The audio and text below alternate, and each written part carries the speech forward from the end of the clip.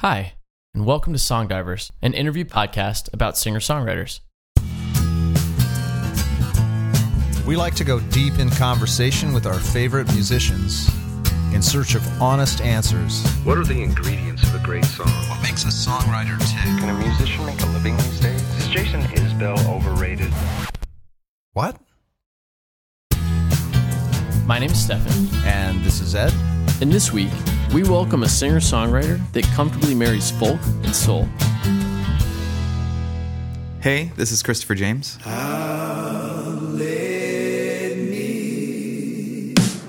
got issues, you know the kind that follow you all the way through, and I don't quite have my mind up. There's a lot of learning left to do. You see, we got the problem that we ain't solving. Some of us don't like the day-to-day. Christopher James is one of those artists whose songwriting is sometimes overshadowed by his own show-stopping vocals. And that is most definitely a compliment. The dude can write, and man, can he sing. Through well-received EPs and a brand new full-length album, Kindness Never Quits, Chris's songs have morphed from folky, sometimes ethereal Americana pop tunes into a sultry, soul-style Americana that gives us visions of an Amos Lee and Barry White collaboration. He's a pleasant mix of styles and inspirations. His black framed glasses give him a look of intelligent innocence, while his colorfully tattooed arms tell a story of vibrant expression. It's always a pleasure to hear Chris perform, and he's a lot of fun to speak with. We were glad to get a meaningful window of time with him away from the green rooms of the Southeast concert circuit, where we usually, and always happily, cross paths. We hope you enjoy getting to know Christopher James. So, Chris, where are you from? Originally born in Bradenton, Florida, but when people ask, I usually say Sarasota because they don't really know where Bradenton is unless they go to Anna Maria. I'm like, oh, I've seen that on a sign on my way to the beach. Yeah, so originally from Bradenton, Florida. The main thing I think of when I think of Bradenton is Shake Pit. Yeah, man. That is literally 5 minutes up the road from where I live right now. Is it? Yeah. And that is a dangerous 5 minutes. Yeah. Ice cream, cheeseburgers. It's amazing. Yeah. It's There's a couple of Bradenton staples that, like, unless you haven't lived there your whole life, you will have no idea that they're there. Yeah, there's this... Give us the secrets. Okay, so there's this burger place out towards the island. I can't remember what it's called now, so forgive me. But the grill is about 100 years old. Oh, wow. And it sounds gross. Never washed. Has the same original grease. Best Seasoning. burgers. Yeah, best burgers and hot dogs. Grizz, man. It's 100 years of Grizz. Yeah, yeah. And then there's Councils, that's downtown Bradenton, and they make a really same kind of a thing. Burgers, French fries, shakes. I think that's just a Bradenton thing. We just love burgers and So you grew up shakes as a foodie? No. No. Actually, I grew up, my sister and I lived with my mom, single mom, and we kind of grew up relatively poor. Apartments. I remember my mom and I, the only food we were really acquainted with, like we could call ourselves connoisseurs of, was mac and cheese. I think we could tell the difference between boxed mac and cheese and Velveeta. And you know it's a good day when you got the Velveeta stuff and it's super creamy. A mac and cheese sommelier. Oh, man. Yeah, man. I had to go all over the world to get that title. And was your mom musical? No, to a degree. I found out later that she played the flute because I found it in like a closet somewhere. I'm like, what is this magical instrument right here? And trying to play in it and terrible. And she told me the story about how she was in marching band and she was a cheerleader and all this other stuff and did the flute. I'm like, that's incredible. So nobody really in my family is musical, which is I'm still the black sheep, I guess, of the family. Punk rock kid, also a musical kid. So in terms of music in the household, was she listening to music? Like, where were you getting your music from, or were you?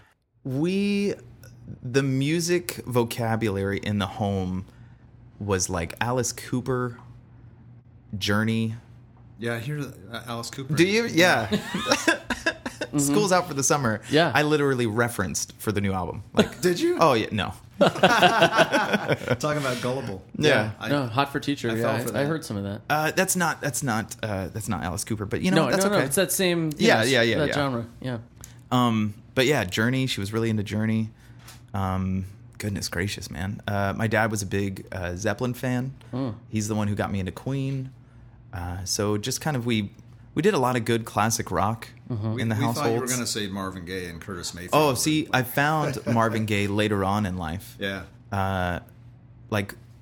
So when I was about 8 or so, I started mowing lawns for money around the neighborhood and stuff. And the very first thing I did with my newly acquired money was go and buy Boyz II Men's Cooley High Harmony cassette. Yes. And I wore that thing out. Like, it literally would not play anymore. I played that thing so much. So yeah. So later on in life, about 8 or 9, I started finding myself into like the R&B sector of music. Did you take a stab at singing that stuff? No. Like, would you sing along with it, or? Well, I mean, to a degree, an 8-year-old could sing "End of the Road" Right. or "I'll I Make was Love just to You" and curious. understand what you're saying. You don't know what you're singing. but No, you try to. no. I think at 8 you're still like, oh, girls have cooties, love is weird, Yeah. But yeah, "End of the Road" was my jam. Every time that song came on, I'm like, yes, I don't know what I'm singing, but I'm feeling this in my soul. I'm picturing an 8-year-old in the quintessential like Chris Glasses with your current hair at 8. Oh, man, but no also way. with like the pumps and like tube socks, mowing the lawn with like huge headphones on. Well, okay, so if we could edit the image to Umbro everything and a bowl cut, then we're good. We're pretty much narrowing down what Christopher looked like at 8 years old. So you didn't retain any of those aesthetics then? No, well, I tried to bring them back, but no. The only thing that stuck was my Ninja Turtle collection. That's literally it. Well, that's that's legacy, legendary. Exactly. It sounds like you were at least a responsible kid. Were you a good kid? Were you a bad kid? Athletic? It depends Staying out on of who. trouble? It depends on who you ask, I guess. Well, I'm asking you. I would say, meh. I was a kid. I did get into athletics later on. When my stepdad and my mother got married, that's when we kind of came out of this really impoverished life into like, oh, okay, so this is kind of like what middle class is. We're able to have our own rooms, like sleeping with my mom in the same room, for a couple of years. It gets old. So having the ability to do more things because we actually had stability, that's when I started getting into athletics. So I think I was maybe 10 or 11 when I started getting into baseball. And baseball was my heart. I was a huge Braves fan, like David Justice. And Oh, heck yeah, that whole Marquise era. Grissom. Man, that team, that 89 to 94 team was... Yeah, man. Lemke, Lofton. Yes! Yeah, all those guys. Yes! Was I'm Klesko so... too, I think? Yep. Yep. Mark Klesko. Oh, yeah. Man, Javier Lopez playing catcher. Tom Glavine. Oh, yeah. Yeah. I have a... We're the same a generation. Greg Maddux. Yeah, I have a Greg Maddux jersey that I wear around the house all the time. It's just like, it's my comfort. But yeah, so I got into baseball. I did fairly well. Tried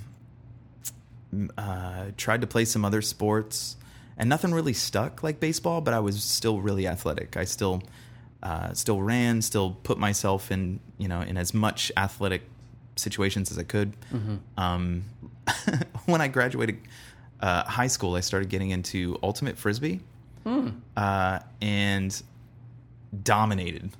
I could say that humbly, but like I still love ultimate frisbee. It's a lot of fun. I hurt my shoulder when I was there, like tore a rotator cuff kind of a thing. Like I played to play. I was going to say, most of the people I know that play ultimate frisbee do end up with some type of injury. Yeah, it's not like a safe sport. Well, I mean, it's a fun sport, like to play with friends. But like if you take it too seriously, it's definitely one of the things where it's like you're 60 years old and you've got a limp because you played ultimate frisbee. So it sounds like you're staying out of trouble at least.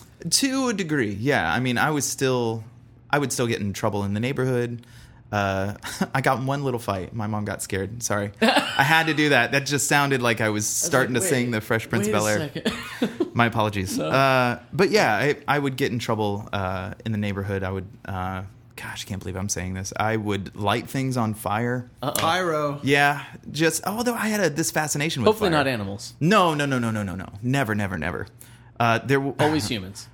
Yes. Oh, he caught me. Yeah. No, like I lit the side of my fence on fire on accident. I say that to cover my butt. Accidentally on purpose. Right. On purpose. And oh my gosh, I can't believe this is coming out of my mouth right now.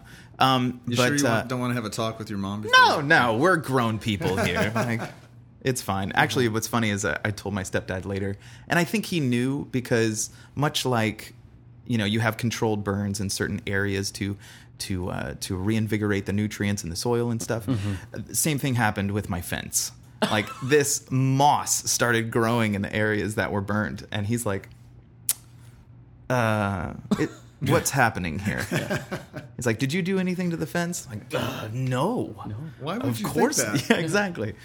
So, yeah, he was hip to what I was doing. Well, so and on that topic there, so you're getting into your early teens here, Mm-hmm. rolling into high school. So are you just exclusively Boyz II Men at this point? Like, what is becoming important? Like, where's music really starting to come in? So this is where, oh man, there's so many. And no one's going to judge you influences. if it's just Boyz II Men. And like, I through think, the first oh, 25 man, years of your if life. that was it, I would just wear that as a badge at all times. I would meet people and just say, hey, you know what? I grew up just with Boyz II Men. That's it. Can you tell? And they'd say, baby, baby, baby, baby.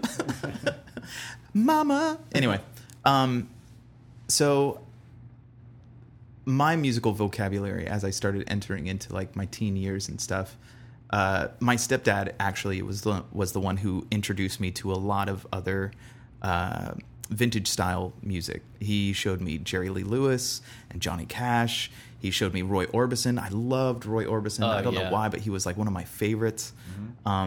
He's one that like just keeps getting better for me. Every time I go back and listen to Pretty Woman, I hear something new, and I'm just like, God damn, this thing rocks. And It's the dude, like this balance of tenderness and like high drama, Yeah. like and you this, could like- hear it in his voice. There was tension in his voice, but it was so subtle too. Right.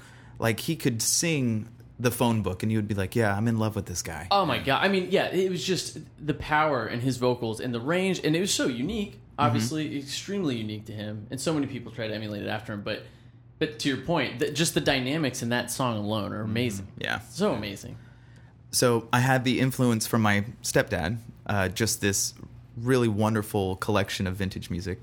Boyz II Men, started listening to like Dr. Dre and Snoop Dogg, Warren G, but then on the other flip side, I was listening to like Garth Brooks, the hits. Like Standing Outside the Fire would make me cry. I would literally be like, "Oh my gosh, standing outside the fire," and just cry listening to this song. And there's the fire again. Your fascination with. That's probably what it was. It was just hitting something deep within me. I just want to light a match right now. Most of the emo kids of our generation weren't being, brought to emotions through Garth Brooks. I think it was generally like the emo bands. Oh, totally, 100%. But it came about. So emo came about a little bit later. Like I had to go through the punk rock stuff first before I got to the emo stuff. Right. So shortly after, kind of sifting through what I wanted, because I was still an athletic kid. I got hurt in playing a sport, and I just kind of stopped playing in general. It was ultimate frisbee, wasn't it? Obviously. No, indoor soccer. But so where I was living, around me, I had a couple of friends who were in this band. And so every day they would talk about being in this band. This is, by the way, the segue where we go into Christopher's musical life. Yes. Okay. We were going to go there, but Cool. you No, just that's went okay. This there is just a natural organically. tree. You Yeah. could see my notes from over there? There's a mirror behind you. Yeah, okay. So there were some friends of mine in the neighborhood they were musicians. There was a bass player that lived right behind me. Singer guitar player lived literally just up the road. And one of my best friends at the time, Ryan Willis, was a guitar player that literally lived maybe half a mile away from my house. But we all rode the same bus, and they would just talk about music the whole time. Ryan and I would literally be in the back singing Rage Against the Machine, Evil Empire for front to back until we got to school. And I used to drum on everything, just being ADD and a kinetic person. I just needed to tap on things, and they assumed, without me saying anything, that I was a drummer. And I never told them anything different. Well, you can understand why now, having been a musician. 100%. Yeah, And they're like, obviously this guy's a drummer. I also, too, have to say, I'm just, like, shuddering at... So, Ed's wife is a teacher, and I'm just thinking of if I were a teacher and I knew all of the kids were being dropped off after listening to Rage Against the Machine on the way to school, like, just getting revved up and handed to me. Like, oh, no. Oh, I'd put in my resignation right there. Yeah. No, I'm good. Yeah. At least it was tasteful music, but still. Yeah. You Yeah. know. So they asked me just straight up one day on the bus, "Hey man, you wanna be in our band?" I was like, "Oh, that would yeah. Why do you ask?" I was like, "Well, obviously you're a drummer." I'm like, "Yeah, let's be in a band." Fake it till you make That it. sounds like, dude, you have no idea. So a month later, talking about being in this band, never touching a drumstick in my whole damn life. They're like, "Hey, we're gonna have to practice. We have a show on Friday." And I'm like, "Oh, it's Tuesday." And I'm like, okay, well, let me, what do you want to do? How do you guys practice? I'm like, well, can we come over to your house since you have a drum set? Let's come over to your house and we'll practice in your garage. I'm like, well, I'll have to obviously ask my parents, so I'll be right back. We had no cell phones or beepers or anything like that. Like, we had, like, phones. I don't know why I said beepers. Like, beep, beep, beep. Hey, I can play in your band. Well, yeah, we didn't... You're not a doctor. 143. So, yeah. So anyway, I went to my stepdad, and I'm like, look, I did something really dumb. And I told him, and he goes, yeah, that was really dumb, but let's go and get you a drum set. And I was like, oh, you've got to be kidding. So You're like, you have no idea how much other dumb stuff I'm going to do. yeah, like, I've got a list of things, man. I told my friends we had a horse. Can we make that happen? Yeah. So we go down to what is now Sam Ash. It was Thoroughbred Music out in Sarasota. And we picked up this $250 drum set with cymbals. And it was like made out of cardboard. It was legit the cheapest thing there. But it was, first of all, it was this incredible extension of kindness from my stepdad. And I come to find out that he was a drummer. During this whole thing, he was a drummer when he was a kid. So, of course, he's going to go, yeah, let's get you some drums. Yeah. And he sat down. We came back to the house, set him up in the garage, and he taught me 4 on the floor. And he let me practice until like 2 o'clock in the morning. And then the next day, we had practice with everybody there. We learned one song, and we played this really crappy church lock-in. And that was the literal start to my musical life. I fell in love with drums, and that was it. So you got a drum set on Tuesday. Yeah. First gig Friday. Friday. Wow. Yeah, I know. How much did you play that night? Oh, I played one song, but then I would play like Georgia the Jungle, like on my toms. Dum dum dum dum dum dum, like super easy. But like, I don't know, it was just the experience of sitting down behind a drum set and being with other people creating something. That was like this power and this experience I had never thought I could be a part. Like, other people could make music, but like, that is so bizarre and obtuse to me. Did your band have a name? Yes. It was called Selah, which is, yeah. So we were a Christian band, which is funny because I wasn't really a Christian at the time or anything like that. And they were like, yeah, Selah. Like, it means, it's like what they say at the end of the Psalms, and like after each Psalm. And I guess it meant like, amen. I'm like, oh, okay, cool, whatever. Like, I'm going to go back to my Rage Against the Machine now. Yeah. Like, kind of a thing. And so, yeah, it's funny how that group influenced kind of like the rest, I don't want to say the rest of my life, but influenced that time in my life and that progression of who I was as a person, because I was just getting into punk music at the time.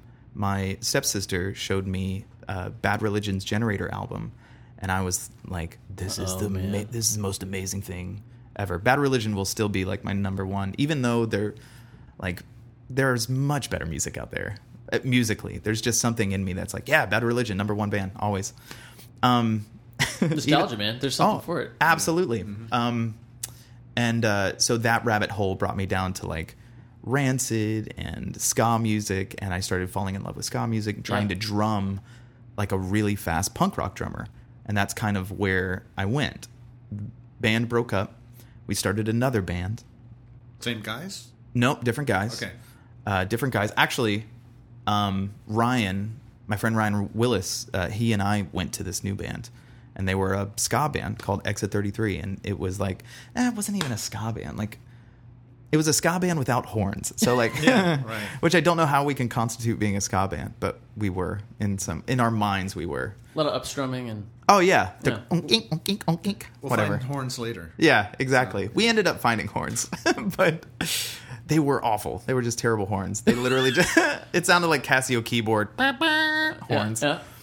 But yeah, so that was it. That band turned into another punk rock band, like an actual punk rock band, and called Disturbing Peace. And we did some stuff with that. We And what age were you at that time? I was in high school by then. Okay. So I think I was 8th grade or freshman year in high school when I actually started drumming. So this stuff kind of took place within the first to second year of my high school. So I think a late sophomore, that's when Disturbing Peace started, and we just started doing like more stuff. So we played a lot more clubs. We started playing with a lot of other bigger bands. Thought we could take a couple of stabs at being like a touring punk rock band on the weekends, so we tried that. Mm-hmm. And it was a lot of fun, like passing out after, not really passing out, but just playing so hard and so fast that you just need to lay down was the most incredible energy I'd ever encountered. Endorphin rush. Oh man, it was yeah. incredible. It was incredible. Especially as a drummer. Oh yeah, yeah. The catharsis of just hitting heads like that for a while. Especially if you're playing punk. Absolutely. Well, that was like, I tried to go as fast and as hard as possible. Like, if I could break sticks, there were a couple of times where I like bloodied knuckles and stuff because you're in it so hard that you're not really paying attention to where your hands are at, you know, when it comes to your snares or anything like that. But yeah, man, it was pretty nuts. A lot of bloodied shows. It's interesting. I think, as I think of at least people of our generation, the generational like kind of bedrock curriculum of, you know, of music, you know, and the stuff that like binds those generations, and to still end up like, I do nothing like that when I songwrite, and certainly neither do you. Oh no, not at all. I think I tried to write a punk song one time, and I'm like, oh, this is dumb. Yeah. I'm done. Maybe we just weren't angry enough. No, obviously. I just wasn't mad enough at the government. Well, that's then. Then. Yeah. I could probably write a pretty good punk song Come now. back to your punk roots now. Yeah, man. Yes. Why not? Well, Kindness Never Quits would be a really like sarcastic name for a punk album, you know? It would. It would be a pretty... Yeah. Well, maybe that's... Instead, and I'm assuming, we'll get to it, but I'm assuming it's actually very sincere. Yeah, it is. Yes, Yeah, genuinely. So when did you start to write for yourself, and when did you start to shift into guitar? Because we haven't heard anything about guitar at this point. No, not at all. So college is when I started playing guitar. And so much in the same vein that I learned drums, I kind of taught myself how to play drums. I taught myself how to play guitar, which is why I'm terrible at guitar. You're not, by the way. You're very kind. I was just going to say, it is important that we note that for everybody as you're answering this question at this point in the episode. Definitely worth listening because you are a good player. Like, you have an obvious comfort and taste, and there's certain things that you can do on a guitar that you can tell when people get it and people that don't. Language. You know? Yeah, absolutely. Yeah, I understand that. Yeah. So it was college, actually, that kind of forced me to learn guitar because I couldn't bring my drums to college. They wouldn't let me have them in my dorm room. So I had to sell my drum set. An awful college. I know. Just the man holding you down. Man. Well, yeah, the college is pretty shitty. If I'm being honest. Language.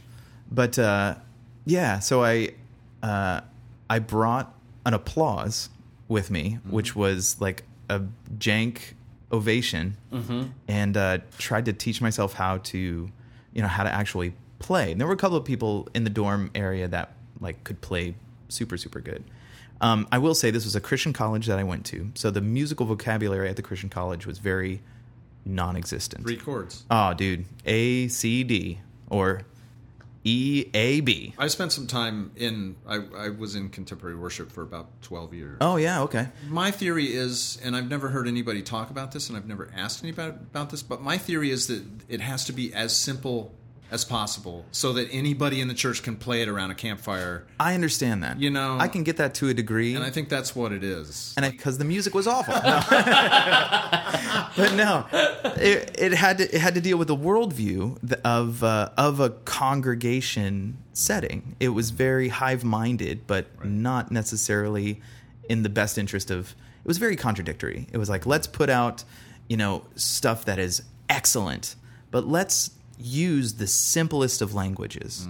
And it's like, let's just drone on E for 5 minutes and repeat a phrase that whole time, and we'll just sing within the key. And that was considered to be what a contemporary worship song. And while I think that has its place, and in no way, shape, or form would I ever tell anybody not to believe whatever their worldview is. Now, I would challenge them to, try listening. Look outside. Yeah, absolutely. It's always good to look outside whatever your initial circle is. But yeah, just for me, it was a very kind of contradictory experience playing contemporary worship. Well, that's really interesting. So, and we'll get back to the guitar piece please. of that, but I think, this is a important bedrock of a lot of people, like your belief system and how it affects your songwriting and how it affects your worldview. So I went to a Catholic high school. I was not raised Christian or Catholic or anything. Ended up at a Catholic high school, and I was really fortunate that every year you had to take a religion class. And the first year was basically learning the Bible, but like a book of literature. So you should know what's in here. Yeah. The second year was world religions, and that teacher basically started the class by saying, "Hey, you may all be Catholic, some of you may be Jewish. Who cares? You're going to learn about all these worldviews, and you may find that something just moves you. Yeah. And the same thing, you should know about these because Catholicism is not the only religion, And I am so grateful for that class because it was very much, and it still has affected my view of how I feel about religion and faith and all those things. So, as we kind of talk about that, I think it's really interesting. You were at a Christian college. Yeah. That's when you're starting to develop your guitar playing chops. Yeah. So talk a little bit about, so why, you got there with an Ovation. Where'd that come from? Were you getting lessons? Were you self-taught? And then are you starting to write? I love it. So I bought the Ovation before I went to college because I knew I wasn't able to take my drum set. So it was $199, I think. So I was like, this is the cheapest one in the store. Yeah, you're probably right. But so I bought the guitar and I took it with me. But I was listening to a lot of Dashboard Confessional at the time. Oh, yeah. Like Swiss Army Romance had come out. Man. And I'm like, oh my God, your hair, this is just my life. Yeah. And so I just dadgadded the guitar. And that's how I kind of learned the guitar. I learned guitar on 3 strings. And the rest were like, I'm not touching the rest of them. No way. Like, for the non-music listeners, he's talking about tuning down the low E string. Yeah. So D-A-D are those top, which is why he said dad. Yeah. So. And the high E. Too. Yeah. And You're tuning the high E. Yeah. So it was just really easy for me because not knowing formation, chord formations, or even voicings for that matter, like dadgad was the easiest way to write songs. And I've always been, so to reverse a little bit, I've been a huge poetry fan, like pretty much the majority of my life. Like I used to watch Def Poetry Jam all the time. Like anytime it came on, I'm watching that stuff. And it just was so vitriol, but also so cathartic in their delivery and the art itself. I'm like, oh, poetry is incredible. So I took the guitar and really just learned how to do open tuning songs. From there, the old singer from my punk band, who has a beautiful singing voice, he and I just did acoustic songs. I would not sing. Was he at the college with you? No. Okay. No, but I would go home on the weekends to do laundry. And we would just get together on like a commit Friday. Blasphemy. Yeah, obviously. And Friday, Saturday, we would get together sometime, and we would just sit and write songs. And he was a great lyricist, great songwriter. And so he would sing, I would write the songs, and that's kind of what we would do. We played a couple of coffee shops, but nothing really past that. But it introduced me to attempting to sing, because I would not in any way, shape, or form. I was just too I was too afraid to get myself out there. But yeah, it was a good introduction. I actually kind of learned how to sing. If we're gonna fast forward just a little bit. Yeah. Well, no, sorry, pardon. No, you can fast forward.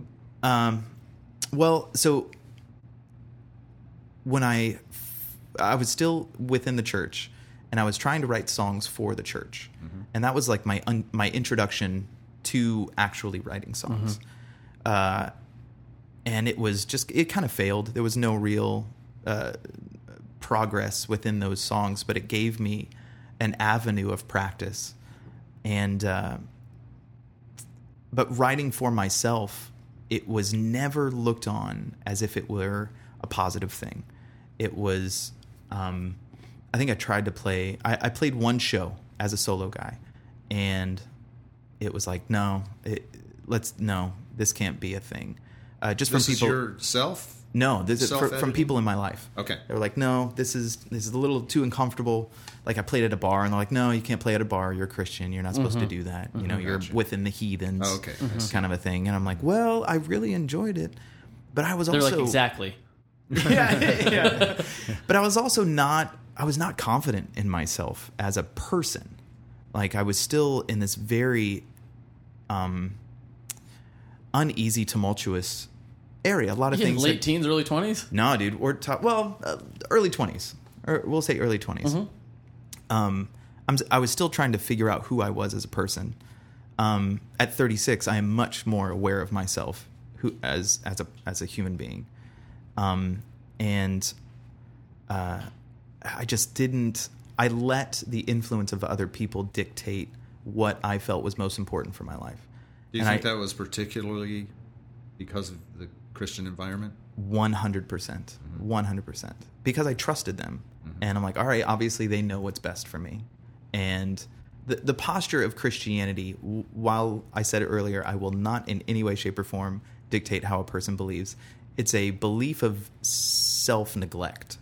It will tell you less of you and more of Jesus. Your Christian community? And Absolutely. Jesus, yeah. It's like you are not the point of your life.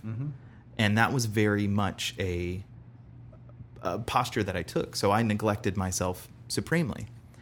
Moving on and actually figuring out how to sing was kind of on accident, because I would do voices and stuff. Like, I would do Mickey Mouse. Yeah. And all of these... It's a pretty good Mickey. Thank you very much.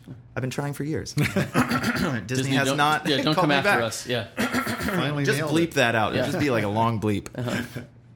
And so I just kind of found myself singing by myself, and I was able to like hold a tune. I'm like, okay, it's almost like you're mimicking in a way. So I would kind of mimic the singers that I was listening to. Then I started doing contemporary worship.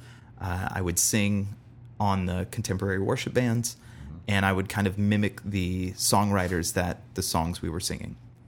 And that's kind of how I found that I could sing. It wasn't until I tried finding my voice that I was getting a lot of pushback from the church, which it's so interesting. The more I talk you no about longer this, sounded like David Crowder. well, it was And because you were making women feel pain. well, there's a part of that Yeah. that was in the you don't want to like keep it easy, because I would do like a run just because I felt like that's what needed to be there musically, and I would get pushback like, no, don't do that. You need to keep it bottom shelf. Yeah. Keep it so that everybody can do it.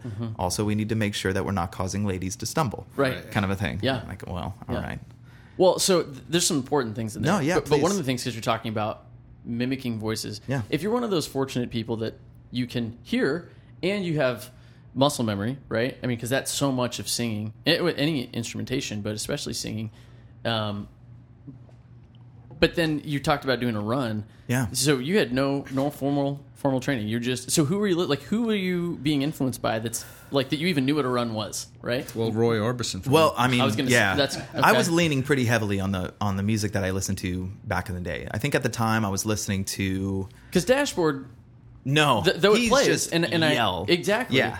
in an important way that Oh, probably absolutely. was a huge part of a lot of Absolutely. people's And he's music still doing it, amazing stuff. as he should be. But no vocal runs Yeah, of you're not hearing him do like Yeah, Like we'll hear you do in a little bit. Yeah. We'll see. Yes. But so I was listening to City and Color, and Dallas Green actually does a lot. He's got a really soulful voice for the singer of Alexis on Fire, or something like that, or whatever. I can't remember the band, but We don't fact check on this podcast. thank you. I appreciate that. I'm just gonna start making stuff up now. On the Dog and Pony Show, he's That's great. right. Yeah. He's a great dude. So there's another guy, David Ramirez, that I just started listening to, and he would do these really interesting, subtle runs. And he's a songwriter from Texas, and I still hold him as one of the best songwriters of today because the man can paint some brilliant word pictures. But he would do these subtle runs, and his note choices were just really, really interesting. And so that influenced kind of how I started singing too in the beginning. But yeah, doing the runs in church, no bueno, dude. That'll get you off the team, apparently. So you're doing these sultry runs in church, and you're writing. So it sounds like this is around that time you start to shift out of like questioning that feeling of community, or I shouldn't say that feeling of community, but that specific community, Christian community.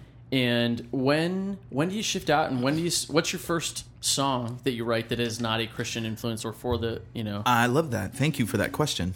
The first song that I wrote as myself, and it's funny that I word it that way because I wrote songs before, but as Christopher James. Can I copyright that? That's Yeah. amazing. Uh-huh. Yeah, as Christopher James. Yeah. I wrote songs, but this was like my heart on a page. Self-expression. Yeah. And it was right before my son's first birthday. And it's his influence that started it. So that's an important thing. We shouldn't skip over that. Sure, please. So it sounds like some important stuff took place in your life. One or two things. Yeah. So while you're in the church, it sounds like, because you're shifting out, you're censoring. Tell us a little bit about that time, because that's an important thing. I haven't experienced fatherhood. No, Ed it's has. okay. We've had some writers on. We had JT Brown on recently. Yeah, man. He just had I know. Maverick, his son. Yeah. That whole, watching him do that is just the most, I can't help, like you can see right now. Yeah, I just yeah. can't, Brings you can't it help back, but to right? yeah, man. Yeah, Chris is, he hasn't stopped smiling, but he's smiling larger now. Yeah. Because All teeth. It's just all How teeth. old are you? You have a son, I know. I do. My youngest just turned 3 yesterday. Yeah, okay. And my oldest will be 7 on Halloween, which is the greatest birthday ever. That is a good birthday. Yeah. So in the church, get married, and then And you met through church? we actually met through church. Okay. Lived a couple of years as non-children people, just married people. Unfertile husband and wife. Yeah. And it was just one of these, like, I bought a dog kind of a thing, trying to like establish a home. Got a grill? Yeah. No, I didn't get a grill. Oh. No, I got a George Foreman grill, so that Okay. doesn't necessarily Yes. count. But The practical American it just dream. felt. Now there are a lot more. It's funny because before this, you texted me, "Get ready to dive deep," and I'm like, "Are you sure you want to dive deep?" Because there are some really deep things within these years. Like I said before, I was very negligent in a worldview, and in this time, I was dealing with a lot of insecurities. Body dysmorphia comes up. I was it would take me 45 minutes to leave the house if I felt comfortable enough to leave the house in the clothes that I was wearing, because I would just kind of go through this moment of, no, man, I'm just not comfortable in my skin. I'm bigger than, because that's what body dysmorphia does. Your perception of yourself in the mirror is completely askew. And so I would have these panic attacks running back and forth, and it stemmed from a lot of things within the relationship that I had. But it was also just there were things within myself that I didn't confront or work through. And I need to ask you, Please. diagnosed dysmorphic? To a degree. Okay. Not clinically, no. And I say that for listeners because everybody's got some self-criticism to some degree, Yeah. right? And so for somebody that has never been through anything like that, or has never been around anybody like that, like, it is truly another degree of of perceiving yourself to the point 100%. where a lot of the exercises for somebody that has body dysmorphia, one of them, for example, is you think you are. It's like a small dog that doesn't realize that they're not a, Yeah. that or they think they're a gigantic dog and they run it. But what therapists will generally have you do is trace yourself and then sit back and look at it and realize how small it is. Yep. Right. Yep. that And you put couldn't- things in perspective, like Exactly. put things up against the tracings. And, Yeah. But it's important because that is something that a lot of people struggle with it. And I have friends that have gone through it. Some people very close to me that are dealing Wow. with it. And then other people that are friends of mine, they're like, they just don't get it. And Yeah. they're like, oh, yeah, well, we all think we way too much. I'm like, it's not quite the same Yeah, thing. it's one thing to think you're bigger than you are. It's another thing for your mind to play a trick on you and to actually see yourself, like visualize yourself. Right. It's completely different. So It's like Shallow Hal, but more of a horror movie. yes, yeah. If Shallow Hal were to be directed by, I don't know, M. Night Shyamalan, Right. Yeah. So I didn't realize I was going through this until after the fact.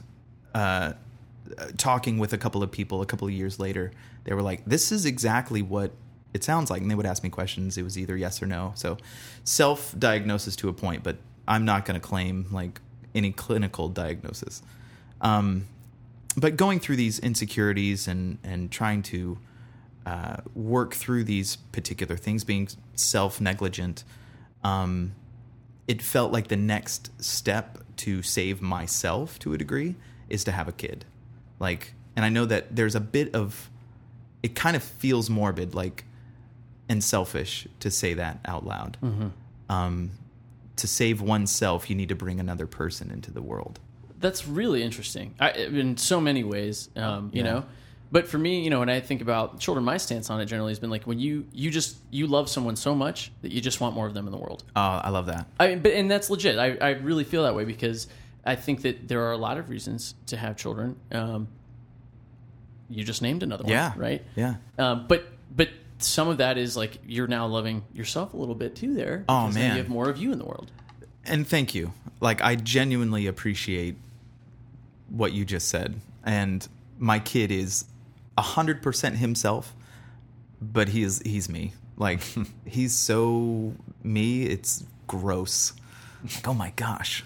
Like, You're talking about the older one, I'm Yeah, assuming, yeah, because yeah, he's yeah. a little more developed and you start absolutely, to see more and more. absolutely. And to be honest, he did save me. Like, he forced me to look at myself. My relationship with my own dad is not very good, and having a great example in my stepdad to lean on helped in kind of carving out who I was as a father. But Kieran, overall, he's the guy who taught me how to be a dad. Like, he loved me even when I like, and that's kind of where the first song came from. The first song was My Heart Wasn't Ready.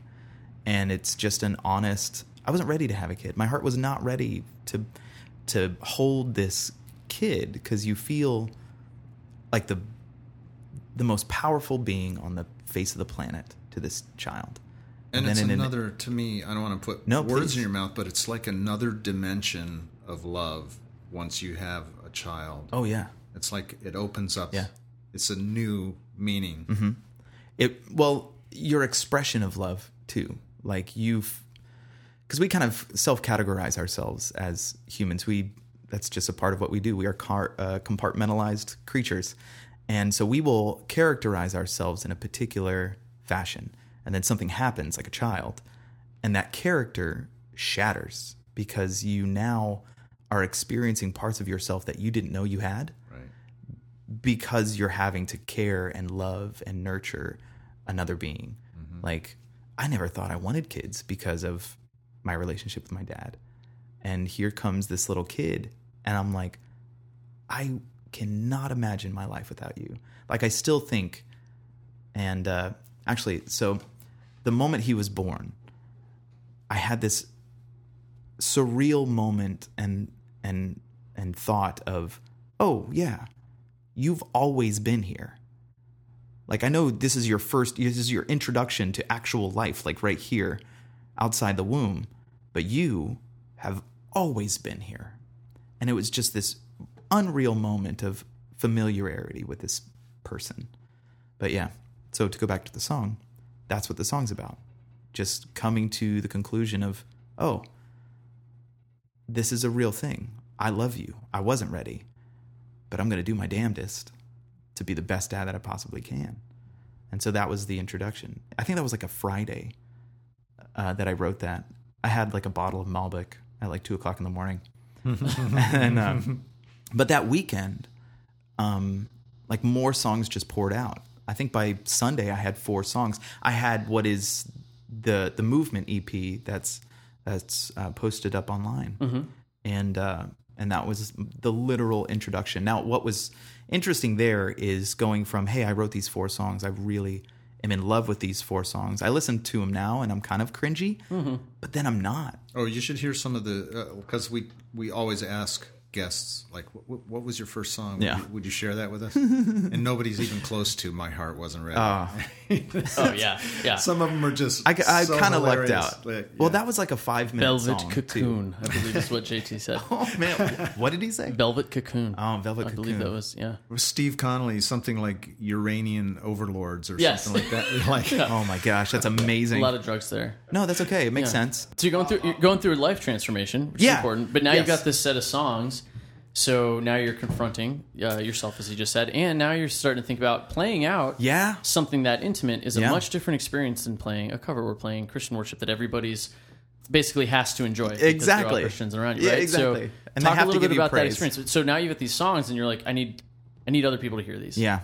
Well, okay, so that was kind of a big leap because I found myself neglecting the songs and my love and appreciation and want to move forward with these songs and just write more songs. Like within that first year, I think I wrote like 200 songs and not having a place Did to you say 200 songs? Yeah, I wrote every day, like without fail. Like the memo section in my phone was just like, "What are you doing right now? Like, why all of a sudden this activity?" But yeah, trying to move forward with these songs, I found myself trying to make excuses for myself not to do them. Like, oh yeah, I'm leaning back on what was told to me just, a year or 2 years prior. It's like, oh yeah, it's not important. It's not important. But it was important to me. And I had to come to terms with that. And I had to put myself forward in that manner and be brave enough to actually go after the thing that I wanted. And I think what pushed me over that line was looking at my kid and saying, because I would hold him every night and he would fall asleep on my chest and I would be talking to him as if he could understand me at a 1-year-old and saying, whatever it is in your life that you want to do, I am behind you 100%. Like, you have no bigger cheerleader in your corner than myself. Like, whatever you dream, let's do it. It's going to be great. But then I caught myself afterwards going, why am I not doing that? It's one thing to say to somebody, this is what you can do. It's another thing to show someone what they can do. So that was pretty much what pushed me over. It's like I have to also now be an example to my kid. I was lucky enough to have friends who had a coffee shop that would let me just kind of randomly on like a Wednesday go and play a couple of tunes just to Test the waters. Yeah, man. And Was it this was in Bradenton? Yeah, this was in Bradenton. It was called Latte Luna. It is no longer there, unfortunately. But it was a great coffee house, great vibe and staff. But they would let me come and play and getting the response while it was good and it satiated that that confidence in myself that I needed to keep going.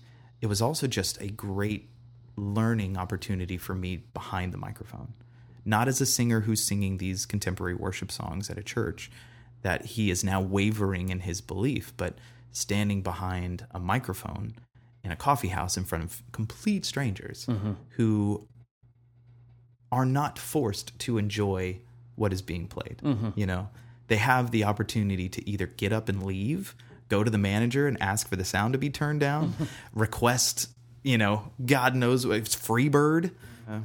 That was the whole introduction, and from start to finish. And then from there, it's just progressed into writing as many songs as I possibly can. What would you say? Well, before I ask a little deeper question, one of the questions we always ask every guest, especially you're talking about writing 200 songs, are you a lyrics first, music first, or the actual front runner of our episodes, title first writer? Oh, wow. Title first. Thank That's you. what Yes. people say that. Yeah. No way. Yeah. That blows my mind. Right? Well, Well, I mean, I think I get it because Yeah. it kind of gives you a topic. when you start thinking Yeah. about it, If you think about a title. Yeah, it's like writing to a prompt. Yeah, absolutely. You're like, oh, framework. yeah, it's Yeah. like writing to a prompt. That is so funny. So, like I said before. or as Danny Scordato said, well, once you have a title, then the song writes itself. Yeah, you just you play it. Yeah, you go to the I've been relative doing- minor and I've been doing this wrong my whole life. So, like I said before, I'm a poetry guy. So writing has always been a cathartic art for me. So I write and write and write and write. But starting to is that a mechanism for? It's like a therapeutic mechanism where you're like, I just need to get what's inside of me out. like and then if I'm sometimes feeling- it's like, hey, that part that just came out, that's lyrical. So it's both and. I think sometimes I'll come up with a progression that I really, really like, or if I find like a chord that I am just vibing with so much, I'm like, I love this sound and this feel, this tension, where this movement. So sometimes I'll come up with a progression that I really, really like, or sometimes it's the lyric that drives the song. It's like I really like this topic.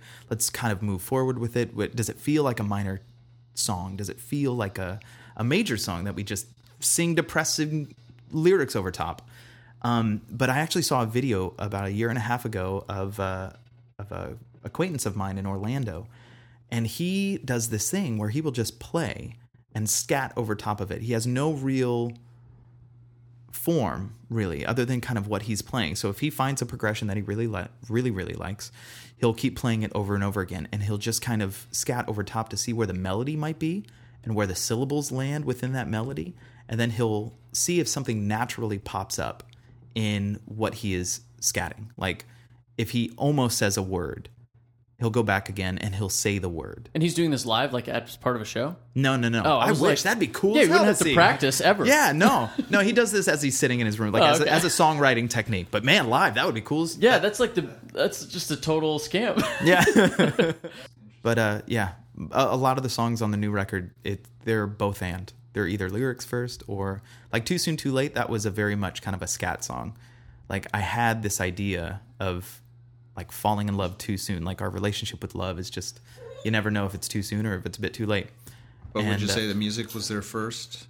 The idea of music was there. Okay. Like I just had a feel. Like I wanted it to feel like an old Otis Redding song. And so I just had that in mind as I was starting to play, and it just kind of came out of all that. It's really interesting. I found the video because sometimes I'll either record like a memo or I'll do like a video and I'll record it as I'm playing it, just as I'm trying to figure out the song. And I saw the video the other day and I'm like, oh my gosh, I remember this. Like it sounds completely different than what it sounds like now on the record. But yeah. Well, it sounds great on the record. Thank you. Yeah. It's That's the whole fantastic. process was cool. Well, we haven't done a tune yet. You want to knock one out for us? I can, yeah. Let's maybe hear that one.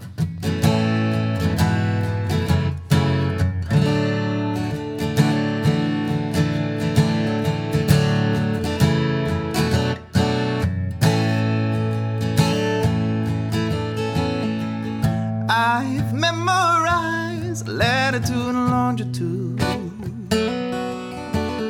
Leave my tether tied to you. Something burned like a fire in the belly of our bone. Lightning striking the midnight shone. Just enough light to show we're not alone. And I should have known. I should have known. 'Cause it's too soon to be true. It's too late to be you. It's too soon to be true. Yeah, too late to be you. No matter how delicate the kiss, your taste lingers long enough to miss.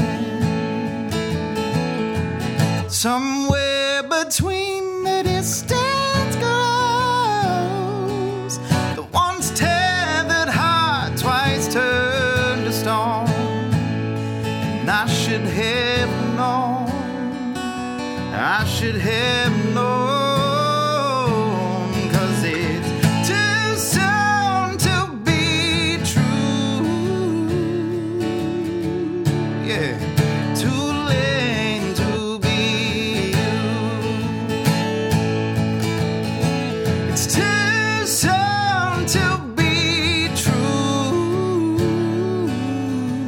Yeah, it's too late to be you. The ring set in law, its foundation set in stone. 3 chimes will be singing, baby. Throw care to the wind, like we have always been and always had a promise. Yeah. Maybe one day stop running, baby.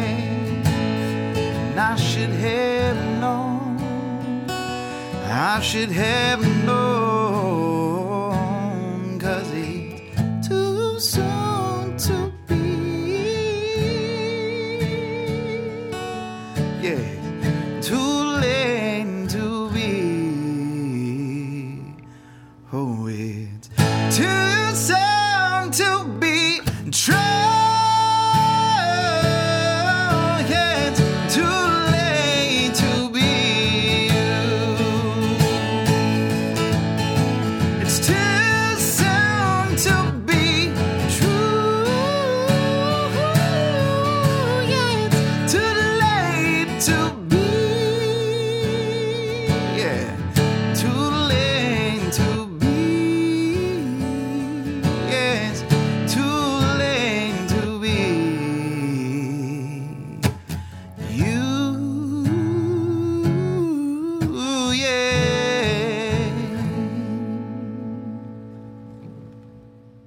And now, a quick interlude about one of the companies supporting this podcast. Ed, I think we can both agree that the best tasting songs are those that happen naturally. That's true. Wait, you can't really taste a song, though. That part's not. That's also true of the food we choose to consume, which is why our favorite new artist on the healthy protein charts is ButcherBox. 100% grass-fed beef delivered on dry ice to your door anywhere in the lower 48. So, does that make Alaska like the upper... And just open the box. If you're into more genres than just beef, ButcherBox has you covered. They also deliver Alaskan wild sockeye salmon, free-range organic chicken, Wow, there's got to be like 11 pounds of meat in here. heritage breed pork, and special bacon. Special bacon? Special because it's free.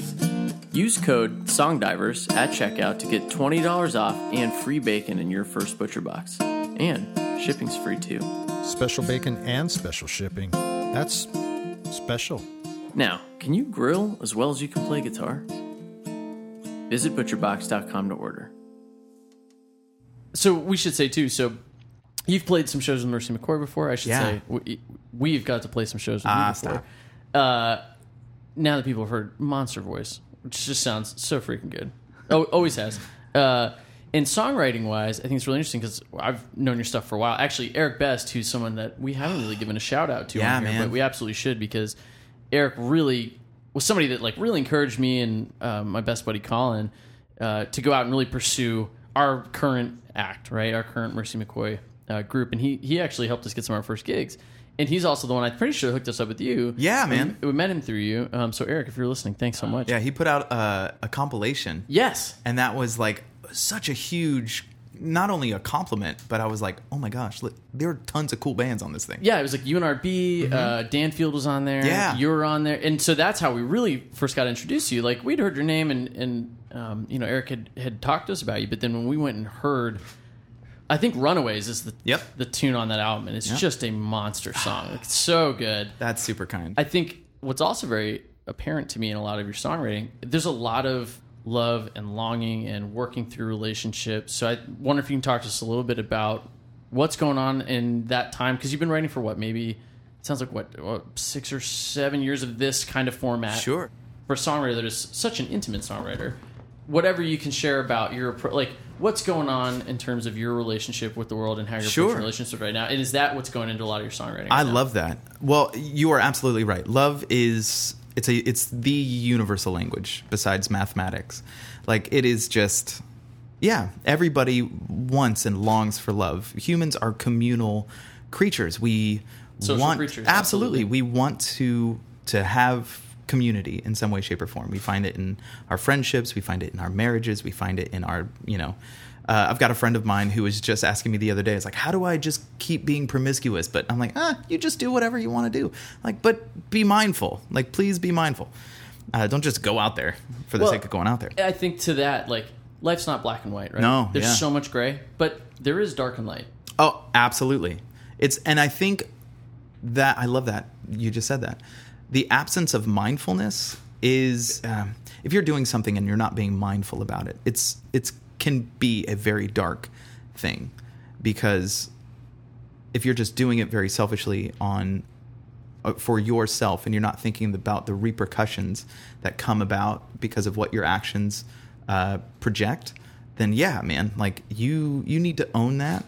You need to understand that is a dark thing, or you just need to come to terms with it and try to find a balance and learn how to be more mindful. Like I said earlier, we're in a constant state of flux and understanding ourselves. And I think, like, if there was a word that would describe the last couple of years of my life, it would be mindfulness. It would be mindfulness. Just being more mindful of not just myself, but the people around me, how I affect the people around me, and how we can, and then turn, affect the people around us. So if we are not being mindful and we're just kind of like running around with torches and just setting things on fire, well, we're gonna have a pretty shit life. Like, I mean, we're gonna make other people's lives a bit shitty. A lot of scorched earth. Oh yeah, man. You can't burn those bridges all day. There's the fire. You'll be stuck on the island. Yeah. I told you I'm a pyro. But even okay. So when it comes to the song that I just played, I think that I have such an interesting. We all do have interesting relationships with love. Like, we're trying to navigate it, trying to understand it, where it comes from, where it goes. Mm-hmm. I think our now this may be a little off subject, but I think our concept of love is a bit abstract. Seems pretty on subject. Yeah. Hey, why not? But our individual concept of love. There's a communal aspect of love that we try to define, but it's been within the last decade or so, it's been shaken, and I think that's really, really healthy, because while we have like societal definitions of what love is and what love looks like, that's not always, we don't always fit within that societal mode. So our relationship with love, it ebbs and it flows, and a song like Too Soon, Too Late, that's pretty much what it is. Our relationship with love, are we too soon within this particular relationship? Did we fall too soon? Are we too much into this relationship that it's like, oh crap, I can't get out. Like, I'm like head over heels. Or did it, like, is it in our rear view right now? Is it behind us? Did we miss it? Is it the exit that I always seem to miss when I'm on tour? Mm-hmm. I just drive past it because I'm just not being mindful.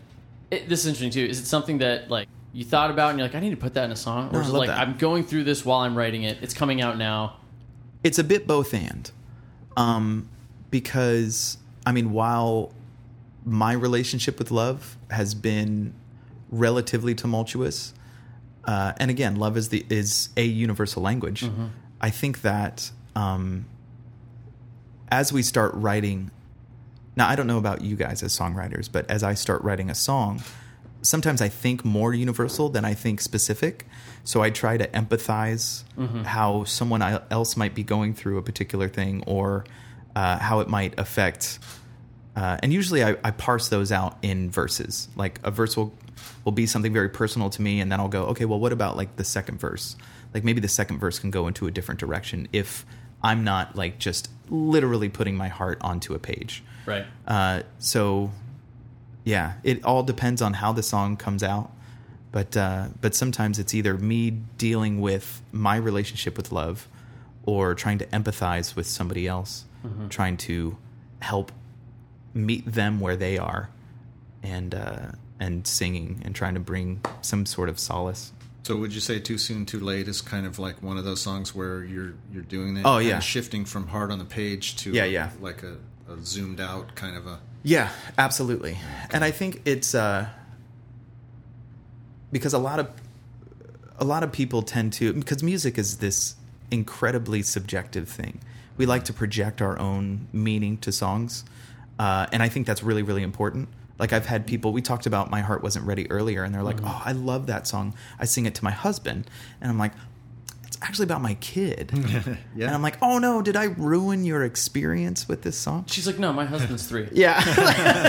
I'm not sure if you know this. Yeah. I mean, he acts like a 3-year-old. Yeah. And I look at some of your songs here, because I think one of the other ones off the new record, which we'll talk about here, we definitely want to get to the new record. So like Start Over, for example. But just having known you now for years, there's and I'm sure listeners can already tell from talking to you, but like there's a very forgiving nature to your personality, right? You are empathetic, and I can almost hear just the title Start Over, like in a conversation where you're with somebody, I can just see you be like, you know what, this didn't start like we meant. Let's just, I'm going to do you a favor, rather than just have awkward, like I'm going to say it, like, let's just start over. Yep. We're good. Yep. Let's give it another shot. That's literally what the song is, and it came about thinking about the relationship that I have with my mom, because we had a falling out a couple of years ago. And I don't know, I was just being a dumbass, just being a selfish kid, I think. So it was all you. Oh, well, I will say yes. I will say yes for the sake Sorry. of my mom maybe listening. I'm not going to make No, you it's okay. It's all publicly good. diss We your are mom. in a much healthier place now. Yeah. But just thinking of like the first verse is sitting on the front porch waiting here, you know, to beat the street light and head on home to you. Like being a kid, Mom was like, you be home when that street light comes on, you know, scuff the feet hard on the rug, your arms wide open, hold on tight to you. I got my mama's heart, but my daddy's mouth. It's a great line. I thank you. It's one of my favorites. You and me weaving, like we're just going to fight. And my mom and I are a lot alike. We're very strong-willed, and we have our opinions, and but we can work through things. And I think at the time of our fallout, it was just me not willing to work through or to be in a place of empathy, like understanding where she's coming from. And a few years down the line, especially writing songs, it's like remembering then, because I think we hit like a Mother's Day one time, and we were just talking about this fallout. I'm like, I haven't thought of that in years. And so sitting in a car, just kind of remembering all of these things, these lyrics are coming to me. You know, what would you do? Let's just start over. I wasn't necessarily kind to you in this particular moment. Can we just start over? And maybe we can fix the bad parts of this relationship. But then from there, it extended to the universal aspect of going, okay, well, this fits in relationally with our significant others. Mm-hmm. What does that look like? We have a bad start in our marriage. Can we start over on this? We had a bad start in our, relationship as lovers. Can we start over on this? I just flunked a test. Yeah. Can we start over on this? Yeah. I literally Christmas treed this whole thing. Yeah. And that's kind of where it came from. So just the fact that you would, I take that as a compliment, just the fact that you could see and understand that. So, but yeah, again, it's our relationship with love and how we work through that. Can we start over? Can we hit the reset button?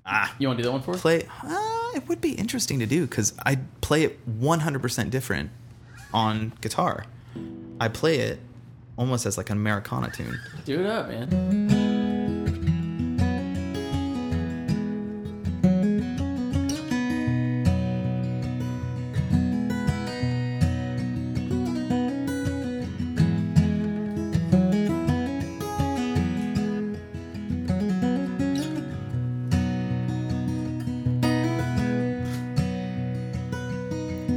Sitting on the front porch waiting here, beat the street lights and head on home to you. Scuff the feet hard, let the dirt fly arms swung open just to hold on tight to you.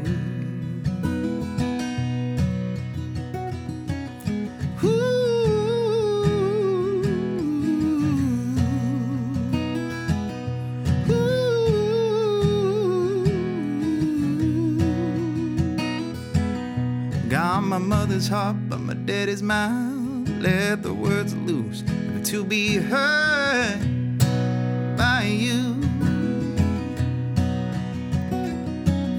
You and me weaving while the winds flare. Arms hung open just to hold on tight to you. Wanna start over? Can we start over? Yeah. Let us start over. Yeah. So we don't ever have to stop.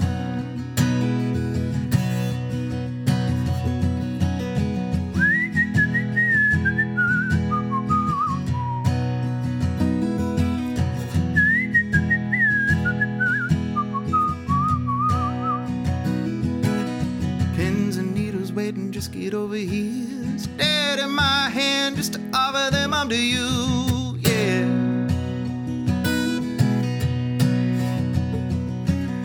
Flowers threaded through every lock of hair. Arms swung open just to hold on tight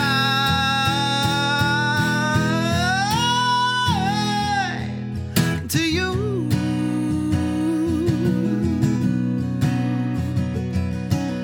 Few months later and the thread unwinds, shackle my feet just to keep from leaving you. Wanna start over? Can we start over? Yeah. Let us start over. Yeah. We don't ever have to stop.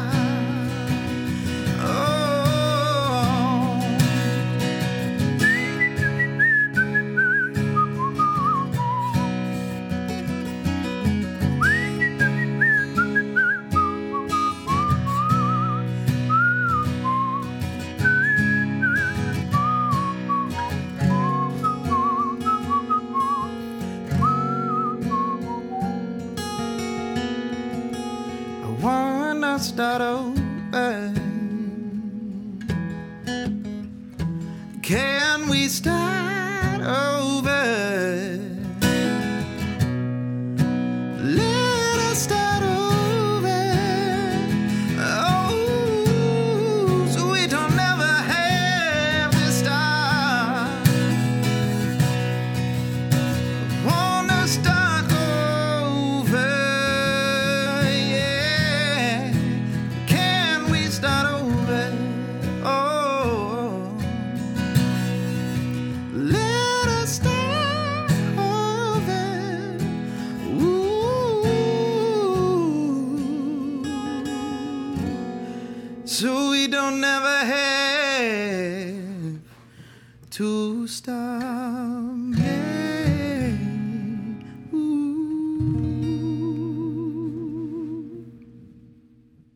Oh, yeah. That's a real tasty final chord Thanks. there. Thank awesome, you. man.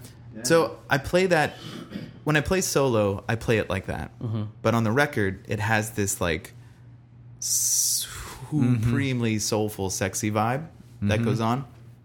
And what's funny Barry is White. that's how I've heard it since the very start. Yeah, man. Yeah. We were talking about this before you got here. It's time we should get into the new record because I am excited to talk about it. I know Ed is too, but the record sounds great. Thank you. That was one thing we both were like. We know your stuff. We really enjoy your songwriting. If anyone's seen you live, we certainly have. It's so much fun to see live because there's so much life to your voice, and you're generally solo. I'd Yeah. say you're playing solo more often than you're playing with the band. Yes. And the band's great. Thank you. But your solo stuff, there's a lot of dynamics in the way you're playing too, which you can hear. But the record sounds like Barry White and Amos Lee got together Easy. and we're like, let's do something real tasty. I'll take that all day, man. And that's a record. great compliment. Yeah.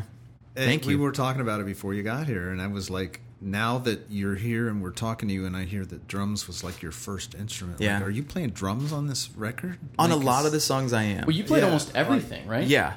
Which is incredible because it sounds great, but everything's really tight. It sounds like a great band. Yeah. Man. Well, thank Yeah. you. I make a great band. What you're saying is when you play with yourself, you're at your best. Oh, that's weird.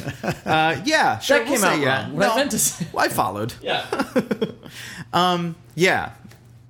Drums was my first love, and I played a lot of the drums on here. I did get some help from the guys in the band. We actually went back and recorded some of the other bass lines because my bass player, Andrew Glasgow, is a monster bass I player. was going to say, you want to introduce the band real Yeah, quick? absolutely.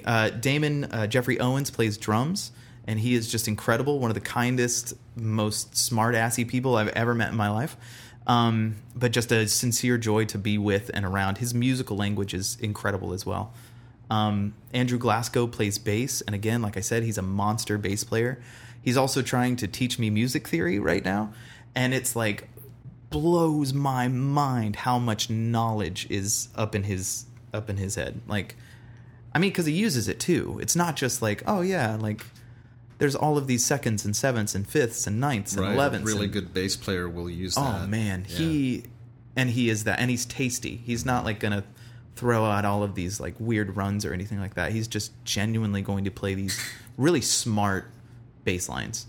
And same thing with John Hetherington, who's on keys. Again, incredibly intelligent when it comes to music theory, but just in the song. It's like if it doesn't need to be there, he's not going to play it. He literally feels that whatever the song needs in that moment, he will play on the keys. And he's been with me the longest out of all the guys. He's the guy who introduced me to Damon and Andrew. And I love the kid. He's Are just these a all great cats dude. that are down in Sarasota, Bradenton, yeah, in they're just Sarasota? they're Sarasota Jazz Cats that are like literally tearing it up. Yeah. That jazz background is so important. Oh, I man. think some of my favorite players locally, even if they're doing something totally different now, like when you find out later, like they have there's a jazz Yeah. bass there. Yeah. You know, you're like, oh, okay, that makes sense. I think jazz forces you as a musician to learn music, to learn the theory, to learn the vocabulary, to learn your instrument. And like, And there's an it's kind of almost paradoxical because there's an element of precision and tightness, but then you also have to be ultimately so loose oh yeah. and ready, to adapt. Yeah, to you're the so other tight players. that you can loosen that thing up, and the moment that it needs to be, you're there. Right. Yeah, man. How about electric guitar? I saw a video of a guy laying tracks on a Strat on one of the cuts. Is that yeah. a guy from the band, or is That's actually Adam Sliger. He's one of the producers. okay? of, I was going to ask about that of the too. album. Let's give a shout out to the studio. Studio is called Pioneer Sound in Castleberry, Florida, just a little north of Orlando. All good. It's Adam Sliger and David Whitmore, and those guys are like, they just know their stuff, and they're so chill and so relaxed, and their goal is to make whatever project that you are working on its absolute best. So they have tons of different genres of music that they're working on. They're not just stuck within, whatever the hell I'm doing. They want a challenge, but they also want to make sure that they respect the art that they're making with you, and they want to make it its best. Would you say you guys kind of co-produced this together? Yeah. So you came in, did you have a vision for every song and instrumentation and how you wanted it to? So when I write, I write as a full band. Like as I'm playing it, I'm hearing other parts in it. I'm hearing piano parts, I'm hearing drum parts, I'm hearing how the rhythm is supposed to be. I'm hearing lead parts and backing harmony and all this other stuff as I'm playing it as a solo guy. When we started recording, I had a vision for each one of the songs. Some of them, they were all very, very loose. So we absolutely co-produced this whole thing. All of us did. There's a part in Start Over. It's just this line that kind of runs down the notes, and it's like a waterfall kind of effect. keyboard. Yeah. Yeah. And Adam was like, I just hear this in there. I'm like, are you sure? I'm not really sure about it. And then he played it, and I'm like, I don't know. And then I sat with it for like an hour, and I'm like, I can't not hear that in there. Absolutely.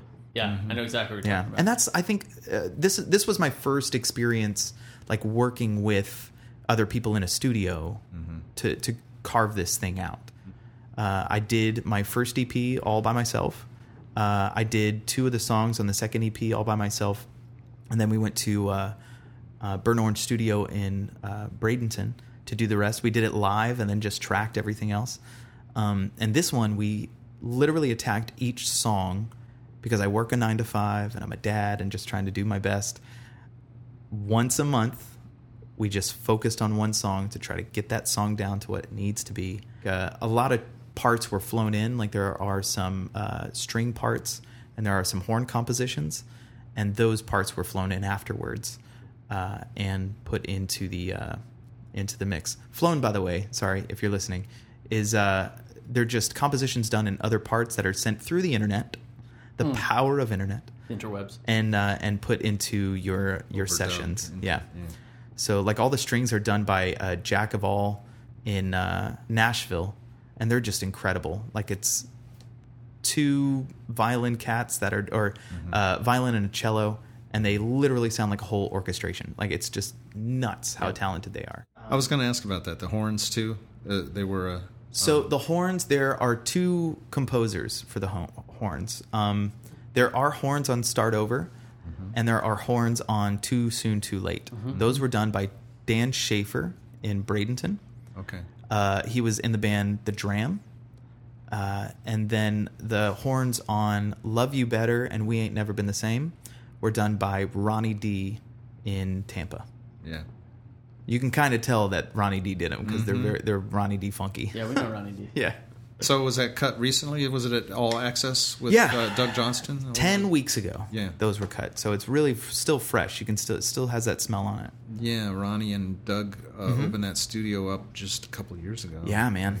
And Doug's like a Grammy nominated. Yeah, I know. That trips me out. Yeah. He showed me a mix of something Ronnie was working on, and it literally one of the best mixes I've ever heard in my life. Like, great. Brilliant. So is the album finished? Finished.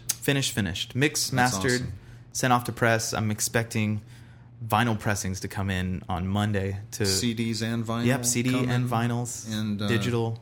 Did it start life, not creatively, but as a Kickstarter?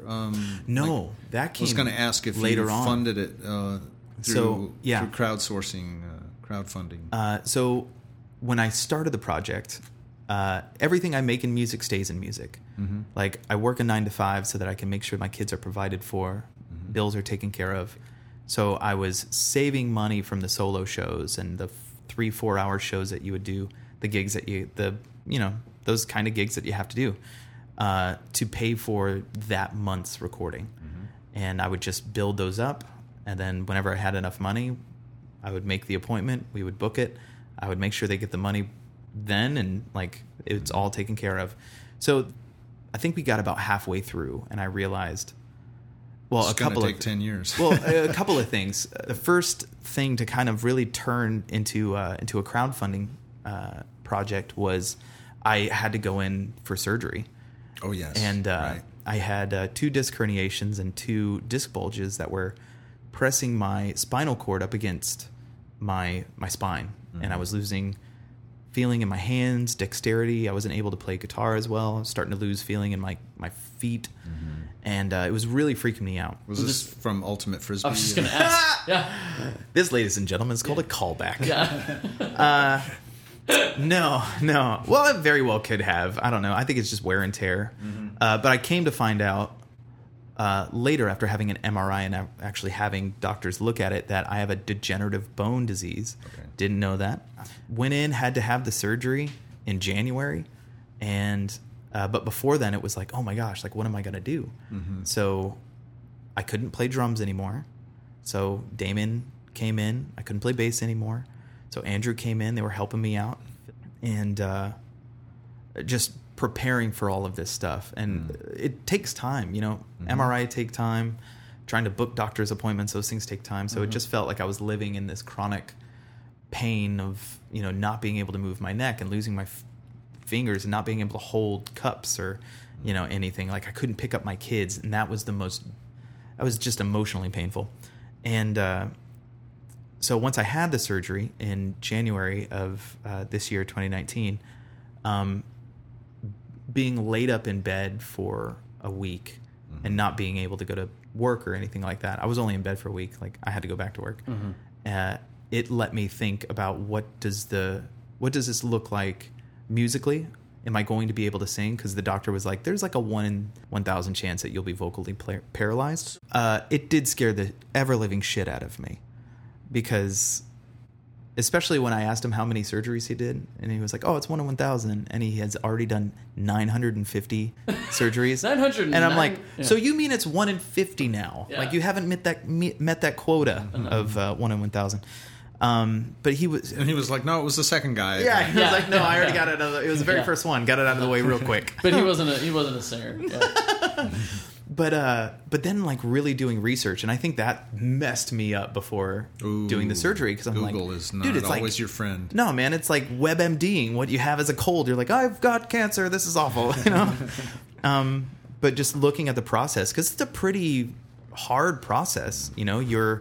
They take this medieval looking contraption and they move your esophagus and throat over, and they get in there with their hands and do surgery. And that's what they did. And I'm like, okay, great. So I was playing it cool for the most part, kind of compartmentalizing how I felt about it up until I was laying in the bed for surgery that morning. And then it just hit me like a ton of bricks. I'm like, okay, I need to make peace with the fact that I may wake up and not have a voice at all. I need to make peace with not being able to sing anymore. I need to make peace with just however this is going to feel. And I do get vocally tired a lot quicker. And I have a shelf. Like, I'm finding that I can get past the shelf, but I think it's just, I'm 6 months, 7 months past surgery. And they gave me a year, like, you'll be better in about a year. But I'm just, again, I'm much like my mother. I'm very impatient and I'm hard-headed. So I just want to get it done. I want to get it done now. So having the surgery and going through all that and having to, like, really analyze how I felt about music and, like, what this is going to look like. The weekend before surgery, I literally went in and did all of the vocal takes for the remaining songs, wearing a neck brace. And I'm like, this is just what I have to do. But yeah, so finishing it was... Congratulations, Thank you. man. Oh, 'cause yeah. It's like 100% success. Thank Like, you. Yeah. It has, it's making me happy. Well, and happier. things making you happy. Something that made me happy I want to share is about you. So Please. recently, I'd been watching on social, obviously, that you were going through the surgery, and then you were starting to get back out and gig a little bit. So you get out, you sing one song, test the water, see how it felt, right? And then recently, you opened a show at Crowbar here in Ybor City for Steven and Christian, guys from Amberlin and Acceptance. And I hadn't seen you since you'd had the surgery live. And so I was kind of nervous for you, because I'd seen that you were kind of like, I was kind of getting back out there. Like, I'm trying to get the endurance back vocally. And you just, like, brought the house down. That's very kind. No, and for everybody that was there, they were looking around like, this is awesome. That show was actually very empowering, because I think that was the very first show that I felt like I could go above that shelf that the surgery kind of, like, I wasn't able to get above it. Like, I couldn't, my falsetto wouldn't, I was stuck at this one note and I couldn't get over it, where when I wrote it, there's a note over the shelf and I hit it that night and I went, this is amazing. Yeah. Like, I Have just you walked ever- away going, yes. Have you ever done formal vocal No, training but or I am anything like that? I've literally been in talks with the last 2 weeks or so with people who are like, maybe you should think into, like, actually doing some proper stuff so that you have good form, And so that it you're taking stays care of your healthy voice. and- Yeah. Yeah. But I think there's something to say, too, there's something to be said for the quality of a room that's behind you like that. You know, I thought that was... Right. And the crowd. Amberlin's Yeah. fans are like that. You know, Oh, they're man. a very supportive, loving group, Yeah. and they've cultivated that. But that room was with you, and I didn't get the sense that everybody in there knew you either. No. You know, and it wasn't like it was a room full of, you know, Chris acolytes. It Yeah. was just people that loved what you were doing and were behind you and came open-minded to hear that. Yeah. But I felt that. That pushed you, you know, Yeah. and you're like, I'm And going I to do it. Like, and they're that's behind totally me. like where that's exactly how I felt on stage behind the microphone. It was like the first song always goes out and I have the jitters and I'm like, oh, I just got to get them all out. And the first song, it usually just does that. I'm like, good. And after that song, I'm like, okay, I've still got a little bit of the jitters.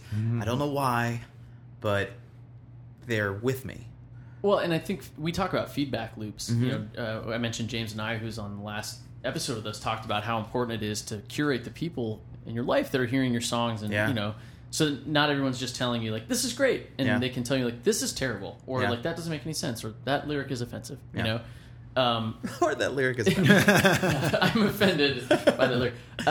But I think that feedback loop's so important because Ed was asking you about it, but getting to the point where you were doing a crowdfunding thing, to bring it back to that and talk Yeah. a little bit about No, that. please. Because you had to be very open about that, and you posted about it to try and get people to understand how important the record was and what it meant to you and how Yeah. much you appreciated them, you know, supporting you. Yeah. That in itself is a really incredible feedback loop. It really is. It really is. Because I think A when quantifiable one. Yeah, literally. I think when I first started, I didn't want to start it because, A, I feel uncomfortable asking for money. I just do. Most people do. And B, is it going to strengthen the community that is already kind of with me? Or am I going to find myself with $400 in my Kickstarter from my mom? You know, like, is that what it's going to look like? Am I going to identify with the outcome of this Kickstarter? And I didn't want it to be that. And I think that's why I was so open with it when I first came out and said, hey, I don't. So I think I can't remember. I did it on a Tuesday. That Friday, the Friday beforehand, I was on a call with my friend Brian Sutherland, who's originally from Lakeland, moved to Nashville. Incredible songwriter, by the way. Just throwing that out there, like legit. Like Brian Sutherland's the man. We'll look him up. Please do. But he pretty much just said, just do it. Like, just do it. Like, what do you have to lose? Like, genuinely, it's going to help you. There are no negatives here. Like, so what? You don't make it. So you don't make it. You don't get any money. That's fine. It just takes a little bit longer for the record to be done. But that was one of the most humbling things during the process. Like when it first kicked off, is seeing the names come in and saying they're supporting this. That's incredible, because I never would have thought, or I didn't realize that they believed it. I mean, because we finished at like 122%. Like that was just, I remember just crying in my room going, this is incredible. This is unbelievable. Like this is the last thing I would have thought about.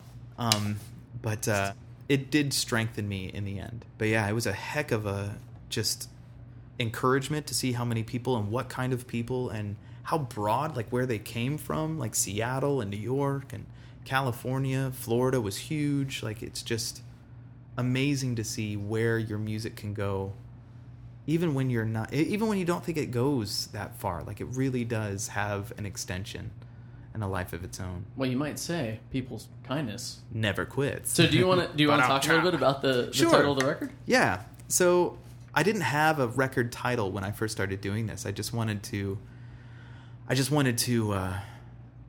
make these songs and to see kind of what came about it. I think the original name for the record was like Start Over. It was just like a name of a song. And as we were recording these songs and feeling what the culture was doing, just socially and individually, there was just this supreme absence of.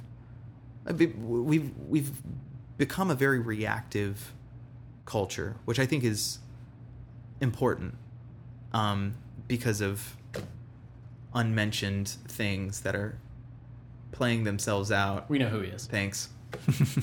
But just seeing how kind of divisive we've become. And again, we are human, we are fallible. All of us are able and prone to falling into, these visceral reactions. But being a reactionary person necessarily isn't always a good thing. It's good, but it's not always beneficial. But if we can approach ourselves with kindness, no matter who they are. I'm not a big fan of the unmentionable person, but he's still a living being. And even though I don't... Arguably. Yeah, exactly. Depends on what he's filled with. Yeah. Whatever's inside Twinkies. Right. But there's still an amount of kindness that we need to hold, because it's not just the reaction that we have towards things or people. It's also how our reaction affects ourselves. Because if we allow ourselves to be continually reactive, it's going to change something in ourselves. In my worldview, I would say it probably for the bad, because we can be better. But if we approach people, situations, circumstances, even ourselves with kindness, it will come back. It won't quit on us. It's not going to. It's not a fuel that will dissipate and just be gone. I ended up writing a song for it and about it that's pretty much just talks about it, and it opens up the whole album, just trying to set the tone of we can be immortal or we can die young. You know, we can drown in treasures, or we can absolutely have none. We could be the poorest thing in the world, but you know, the one thing that we can remember in each one of our situations and circumstances is that kindness can be an extension of us, and it won't quit. It will come back. Chris, you feel like doing another one? We don't want to strain you. I think, let me try. Yeah? Yeah. Let's do it. Why the hell not? You know, let's do Didn't Mean to Fall in Love. Because we're at the end. Oh, okay, We're cool. going to kind of go out on This is great. so. I don't have friends, so this is fun. Well, Chris, before you play it, No, man, please. let us just say, dude, we love you. We love the stuff. We got to hear the tracks ahead of time. Thank you for sending those. Yeah. That's we, my privilege. Made us that much more excited. For everybody listening, if you haven't seen Chris, go see him.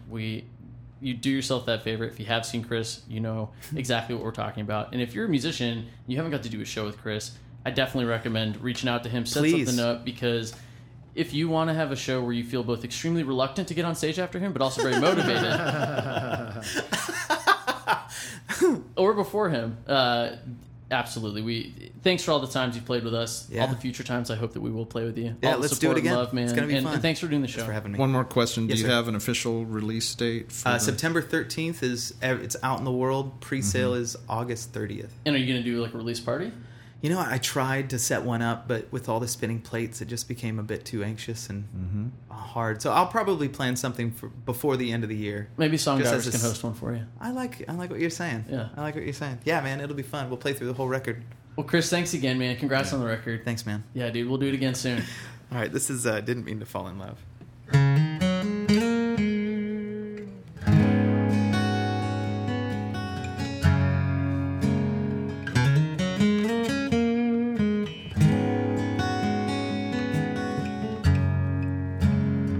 Didn't mean to fall in love, but I never saw you coming. Tried so hard to move along, but I found myself at the start. Knew I should have got my heart. Knew I should have known better. Didn't mean to fall in. Didn't mean to fall in love. It's too late to hide it. Let's not unwind. The tether is tight and we'll figure it out. Yeah. It's too late to hide it. Don't try to fight it. I don't know how, but we'll figure it out.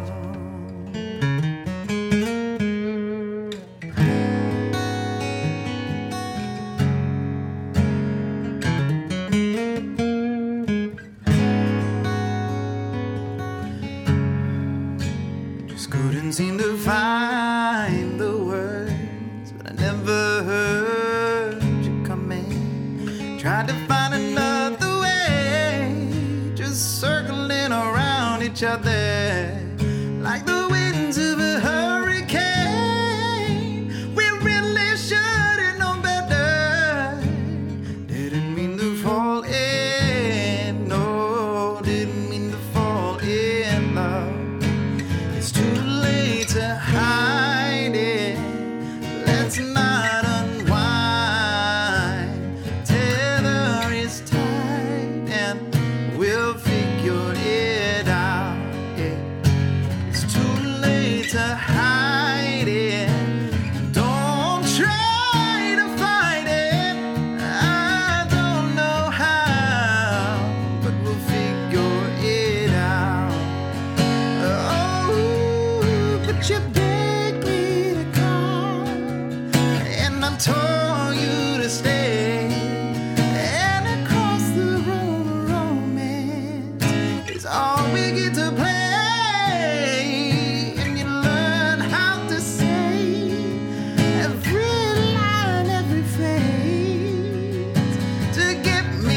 chase. I knew how to stay.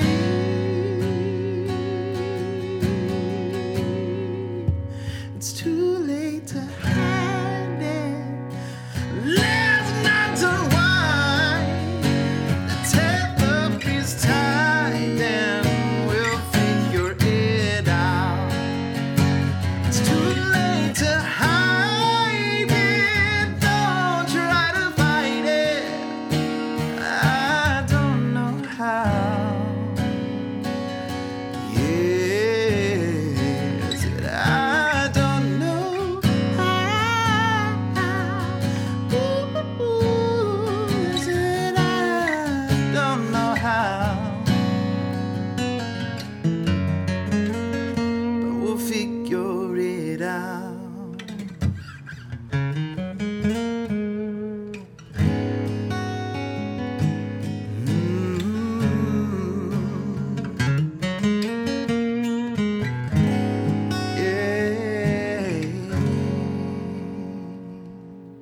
We could be immortal, we could die young, we could drown in treasures, we could have none.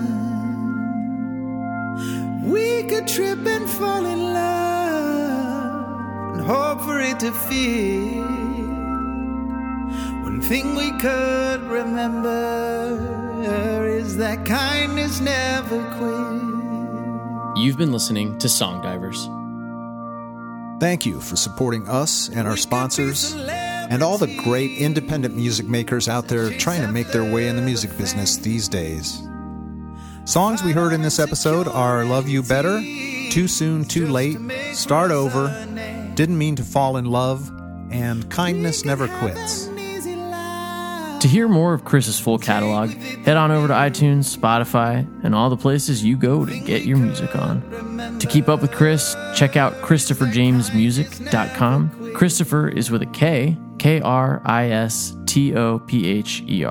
And make sure you keep up with Chris on his especially social media, Facebook, Instagram, and all the rest of the interwebs. And if you like what we're doing, it'd really mean a lot to us if you could rate us and give us a review over on iTunes or whichever platform you're getting your podcasts from. Peanut butter. What do they call them? Dongs? Kong. Kongs. Dong. Dongs. Peanut butter Kong diver. Dong. Kong divers. Dong Kongs and Yeah. song divers. Donkey Kong diver.